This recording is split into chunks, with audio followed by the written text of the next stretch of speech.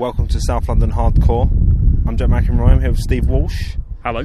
And by here, I mean on top of Nunhead Reservoir. We've slipped under a fence. Climbed Elegantly. Oh yeah. Elbows in the glass. Climbed up some quite steep stairs. Much graffitied surfaces, and we're looking at a view.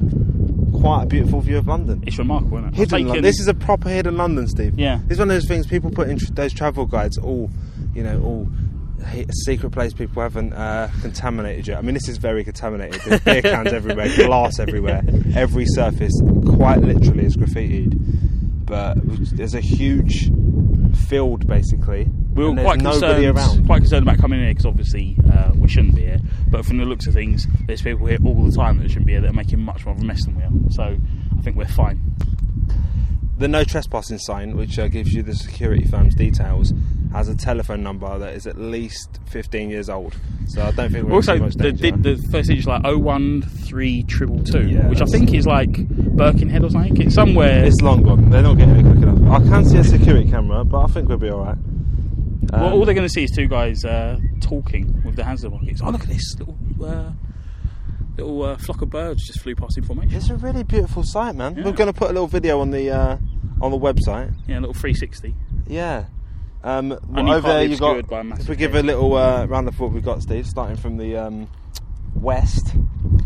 Crystal Palace Towers, you can make out over there, and the battleships, the block of flats that look like a battleship in silhouette at night. There's a lot of trees. I mean, Yeah. we're not sure exactly, but it just looks like It's remarkable as well. It's rural, doesn't it? Yeah, this is the thing. When people go on about Britain as we're crowded and full up, and you're just looking, there's just woods everywhere in the middle of what are very much residential urban areas. Well, which is once we great. start looking, we get to Battersea Power Station there. Yeah. Which we dearly hope will never be the home of Chelsea Football Club. Pulling round, you've got this new building in Vauxhall, we imagine, Yeah, it's that yeah. bottle of wine, as you said, Steve. Yeah. We've got the flats in It's Kent like over there. a bottle of Black Tower. Possibly it's a massive viral marketing campaign by the people. Oh look, there's I'm going to say Big Ben. I know you're going to pull me up and say that's the name of the bell. Whatever, we call the clock tower that now. Get over it. London Eye, London Eye, the normal stuff. They building the Elephant and Castle, Post Office Tower. Yeah. Once you start looking over there, it looks like the polar opposite, doesn't it? It is a concrete jungle. Shard over there, almost finished. And then you can't really see anything to the east. Well, the north. There's a east. grove in front of us. Yeah. But gorgeous rare trees as well. So many different. This is. We were thinking, Steve. I was thinking this would be recommendations families to come have picnics here, right? Like kind of off the beaten track. Yeah. You know what I mean? It's kind of a hidden London, but you can't really get in without sliding under a fence on some glass. The thing is, though, as far as I understand it, A couple of young ramblers, though. But the thing is, my take on how reservoirs work is surely if you did allow people public access, what damage could be done? There's nothing open. There's nothing like exposed. a real waste. It's not a case of people are clearly coming in here and You say this now, Steve, but what happens if we step on something and fall through into some water? I'm a strong swimmer. No, but I don't think it would take too much to make this safe for families. And it's just such a lovely space. It seems a shame that, particularly as it's a bank holiday Monday, so the weather's not ideal, although it stayed dry for so far and there's blue skies behind the clouds. But this would seem a wonderful picnicking point for families. I mean, I'm quite ignorant, Steve, as you've found out over the course of the last 25 episodes. But when my friend Andre recommended, well, we were having a picnic on Telegraph Hill Park. I say picnic, it was someone's birthday drinks, but it was picnic style. Telegraph Hill Park coming up next week or the week after. And he mentioned about getting into Nunhead Reservoir. There was a way you could slip in, and he'd sort of planned to do it. So I sent him a message today, and he said he'd never actually ended up doing it in the end. But I had always assumed that it would be like a lake, and it wasn't on. I doing some bit of research. It didn't appear on. It was built in 1855 by the Southwark and Vauxhall Water Company, and it didn't appear on maps till much later. And the map that I saw had a blue square of water. Yeah. So I assumed it was going to be like some open pond type thing, but obviously it doesn't work like that. Well, next to my old school, there was a reservoir. The school has sort of leased the land off of the company to use as playing fields. So, and that was covered. So I think the idea is they obviously collect the water from rain and storage areas, but where it's kept, it is kept covered. Yeah, to avoid contamination. You want to keep the Joker out from poisoning the city, to nick your reference from off mic earlier. That's all the references I've got. And this helicopter we can hear, I presume it's not coming for us, and those sirens as well. We're just going to keep going, man. It's going to be like the Beatles on the roof, to get back. The police are going to have to pull us off. We're now sitting in Nunhead Cemetery. I was here a few weeks ago for the annual open day, so ice cream van, people doing some kind of comedy folk music. My dad reckons that they were doing the theme to Top Cat at one point.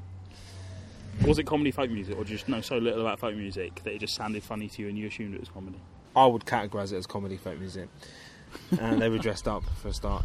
Friend of mine, Tim Whitten, was doing a bit of wood carving and was displaying some of his excellent wood carving work. Yeah, you showed me his website after this, and it is it's remarkable. I'll put a link on the page because I can't remember what it yeah. is, but he's South London wood carver. Legitimately plugged that for the show. I bought a couple of books for you, Steve, didn't I? About I can't remember what it was. One was a history book on 19th century Britain, and you handed it to me and went, "Read that." There might be something for the show in there. And 50p, wasn't it? So for like 800 pages. Good value, but it's a lot of reading for me to do. On the off chance that at some point, have you started yet? Not yet. That Sydenham might get mentioned.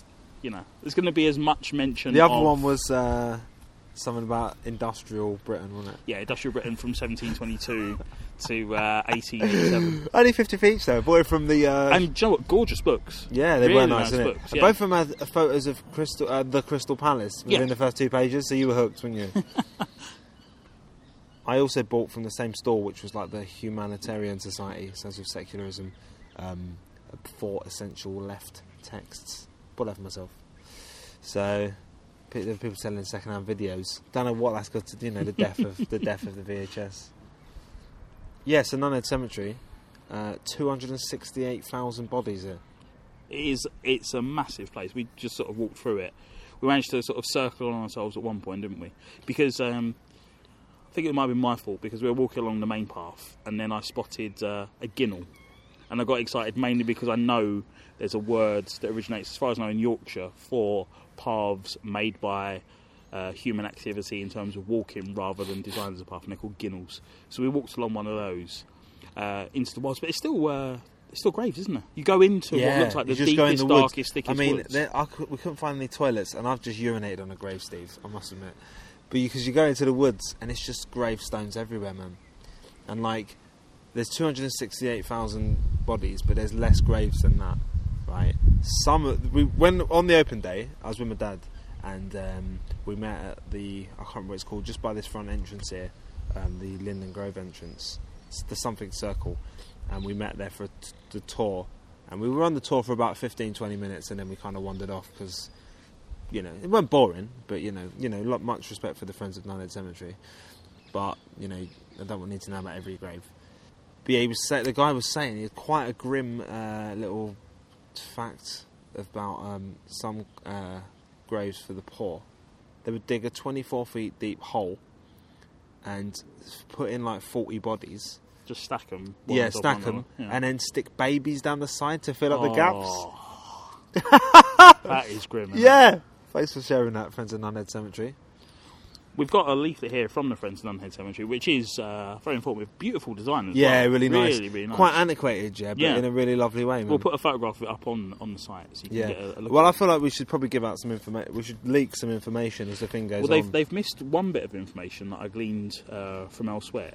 Nunhead Cemetery is part of a group of cemeteries known as the Magnificent Seven. Yeah, I read that, Yeah, which is what are the others?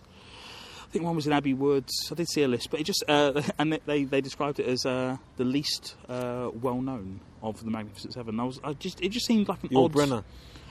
but an odd way to classify a group of cemeteries under any circumstances. Yeah, I'm not really. You've got those people who one of their main hobbies is going around cemeteries. Obviously, that's not me, Steve. But like, we're sitting right now in front of this. Is that an obelisk? I'd say it's an obelisk. Yeah. Yeah, I mean, it's magnificent, isn't it? Yeah. Scottish martyrs, something or other. But yeah, just aesthetically, you got like all these ones where you got like a pot and carved out of rock, obviously, but it's like a pot covered with like a bit of cloth. I don't know what it means, but tremendous. Yeah, the obelisk obviously echoing Egyptian culture more than anything. And then with a lot of the design in here, it's sort of classical Greek imagery. I think sort of jugs, maidens, drapery. There was a one-armed angel. I think that was more to do with erosion or breakage. Magnificent chapel as well. Yeah, without a roof. Yeah. But we didn't actually. When we walked down, we needed to really stop and turn around so you could see it in its kind of glory from the front entrance. I'll show you on the way out, Steve. But yeah, really beautiful Gothic building. When I came on the open day, there was a choir singing in there. So yeah, that must have been quite spectacle. I couldn't really get in. I mean, there was only seats, so you sort of look in and go, "Oh right," and then you leave, and you go back to look for second-hand books. I bought a copy of London's Industrial Archaeology magazine. So. There was you were assured it was the most recent issue, weren't you? It was. And then you had a look at it was 2010 or something. I think we got. Despite that, it was. It is the most recent. Yeah, I was going through all the old issues seeing if there was anything related to South London, and there wasn't really. And then that one, there was one about the Sarson's vinegar factory, which I think is in Bermondsey, and the Bankside's what's the word? Power station that is now the Tate Modern. There's a big article on that which I haven't read yet, but I'm sure if you hear that in a future show, that'll be me getting most of the information from there. And if at the end of it, pass it on to Owen Pomeroy, innit? I'm sure he'll love that. He'll love it. London's Industrial Archaeology. He's probably got a subscription. Although, to repeat, he's not a chartered architect. Hasn't done his Part 4 exam. Maybe he has though now. Maybe he has. We don't want to put people off hiring him, man. I don't know. Hire him to do architectural drawings. If King George III is building palaces, he can knock together. He's building bad palaces station. with tiny windows, isn't he? Not now, but he was. Yeah, the chapel's interesting. According to the information they've got here, it was originally built from Kentish ragstone, which I never heard of before. But the most recent structure was built using Portland stone, which means that there's apparently with Portland stone there's a much greater danger of mossy build-up. So there's constant work needed to maintain it, otherwise moss will go all over it. So they've obviously at some point made an aesthetic choice that Portland stone looks better than Kentish ragstone, knowing that it'll involve a lot more work. Yeah, there's a lot of money has gone into this place, but as a guy was saying on the tour, they always need more. Like he said, there's catacombs around the corner over there, and you can he said he's been down there, right? And there's stacks of graves down there. Graves like skeletons, isn't it? Yeah, I think they were in like bunks, essentially. Yeah, exactly. And there's a guy who's famous. It might have even been the guy whose skeleton I saw in the Hunterian Museum, who was like 7 foot. Obviously, it's not him, is it? If his skeleton's there, it's not going to be here as well. He's not that tall, is he? But there was a guy in his legs are here, and his torso's there. No, there's another guy who's in a painting in there. They were going on about anyway, or maybe they're the cast or something. But anyway, there's a guy here who was like 7 foot or whatever. Okay. And the guy was saying you go down to the catacombs, and his coffin is just in the corridor down there because it can't fit. So yeah, I mean, even though it's overgrown, I mean, the bodies are kind of accessible almost. Well, there's one, as we were walking along the Ginnell earlier on, we did come across a tomb, and it looked like something out of a horror film, didn't it? The tomb, the lid had basically been lifted off and moved to the sides. We didn't hang around to sort of see how disturbed it had been. This place could be quite late at night. I mean, they've got a phone number to call if you get stuck in it. Yeah. But like late at night, it'd be terrifying, wouldn't it? Yeah. Mostly it seems to be, well, not mostly, but there's a few dog walkers going around, isn't there? It does seem, it's like a park, isn't it, basically? Yeah, it's a lot like a park. As you say now, there's a jogger just running past, if you look past there now. Yeah, I would say we've seen maybe 15 people going around. There was a group of like two fathers and their sons who were doing the same sort of thing as us and just looking at the actual graves themselves. The Friends of Nunhead Cemetery do official tours 2:15 from the Linden Grove Gate, which is the main entrance, every couple of months. Well, the last Sunday of each month. The last Sunday of each. Yeah. 2 hours. It's a 2-hour tour. You know, it is home to, we haven't seen any, but home to woodpeckers and tawny owls, apparently. And you can hear 100 different types of fungi. We came across one of those tourist board signs. Yeah. Information boards. Yeah. Yeah, famous graves. I use the word. There are not really any famous people buried there. There was a guy who was involved in the charge of the Light Brigade. These guys showed us just before we wandered off. A musical star, Jenny Hill, known as the Vital Spark. She's probably the most famous because she was genuinely a proper musical star. She was actually well known at the time. And you've also got. I thought I might be able to show you the memorial, Steve, but we ended up going another way, and there's no point going back because we just get lost. The bodies from the Laysdown tragedy. Do you know about that? No. Well, it's the 100th anniversary in August. Okay. Right. August 1912, the 2nd Walworth Scout Troop. You know about this already? I know something about. I think your dad put something up about War Scout Troop before, but Really? I don't know it in detail. Yeah, 24 kids, 5 adults sailed from Waterloo to Laysdown, and like a couple of miles from the destination, the boat capsized, and 9 kids aged 11 to 14 drowned. Obviously made national news and stuff. Yeah. Churchill sent a destroyer. Churchill, 1912? He would have been in charge of the Admiralty at that point, so that does make sense. Churchill sent a destroyer to take the bodies back, and they marched them down to St John's on Larkham Street. Just behind the library. Oh, right, There's a school and a church there, Yeah. St John's. And then they took the bodies up here to be buried. I've read 100,000 people saw it and 1 million people saw it. I imagine it'd be closer to the first figure. Yeah. And they built a bronze statue of a scout, and that was stolen in 1969. I mean, the cemetery hasn't really been used since the early 60s, has it? There's a kind of fairly new bit, but mostly it was abandoned. It looks abandoned. But in 1992, they put a marble stone book, and it's got all the names carved into it, really nice. And behind it, it's a shame we're not seeing this year, because it is really, really... It's the highlight, right? This is also very modern. A load of soldiers' graves. I don't think they're actually buried there, but it's just like a kind of load of memorials, and they've all got like... depending on the country they're from, like the South African ones have a stag, and the Canadian ones have a maple leaf, and the Australian ones have whatever the Australian badge is. That's really, really nice. It's right next to it. But one of the what was his name? One of the scouts was, I think his name's William Beckham, like the brother of David Beckham's great-granddad. Oh, really? Yeah, or great-great-granddad, or whatever it was. It's odd, isn't it? Beckham relative, Yeah. The name Nunhead seems to come from a pub name, the Old Nun's Head. Local legend has it that the name of the pub came from an incident during the dissolution of the monasteries where a nun was beheaded in the area.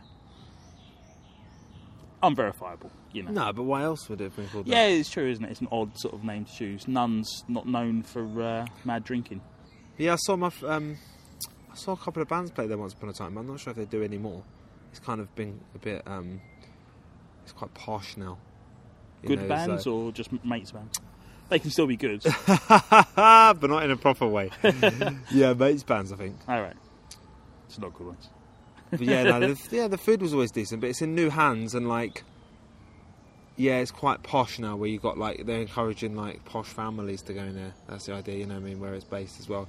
We went past the Ivy House, which I'd only heard of from the podcast Here Be Angels, which I do a lot of publicity for on this show.